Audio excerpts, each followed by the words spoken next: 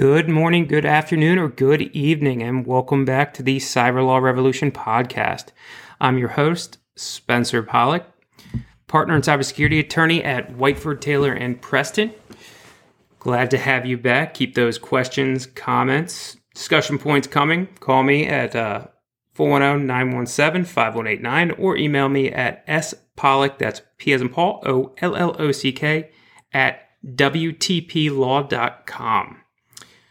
So another interesting week in cybersecurity, cyber privacy, and today we were going to talk about a recent Supreme Court decision impacting the future of data breach litigation. Specifically, we're going to talk about TransUnion versus Ramirez. And why this case is important is because the majority of the court came down and said that plaintiffs have to prove damages and have to have damages to have standing in these kinds of cases. This involved the FCRA, but it's also applicable to data breaches. So what the court really was saying is that you have to have demonstrable damages. Damages can't be just so speculative. So if you think about what happens in a data breach in terms of identity theft or potential identity theft, information such as your social security, driver's license, bank account, credit card, that gets out into the wild. And plaintiff attorneys and plaintiffs have been arguing that that should constitute standing to bring these lawsuits, these class action lawsuits, even if there's no actual harm or damage done yet. Because the argument they make is that it could create harm in the future, and it could create identity theft.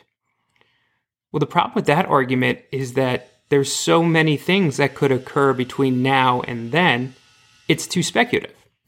Damages in the court of law cannot be speculative. They need to be objective. That's what we tell juries.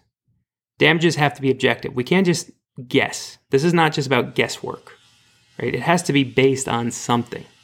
Now, I understand, though, the plaintiff's point about identity theft could come in the future and damages could come.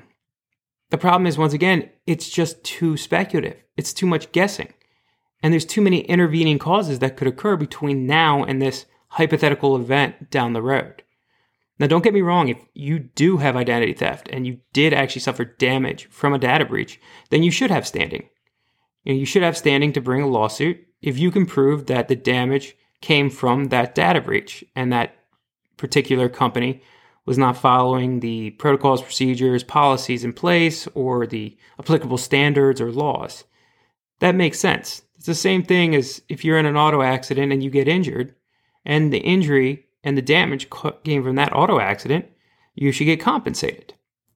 But similar, if we're talking about the same accident and you're not injured, but you want to claim, well, down the road I might be injured, that just doesn't work. It caused way too much speculation. So the court limited potential victims, potential plaintiffs from bringing suit in federal court, but it doesn't limit it in state court. So that's where things get a little bit more sticky. Because once again, we don't have that federal law and that federal oversight.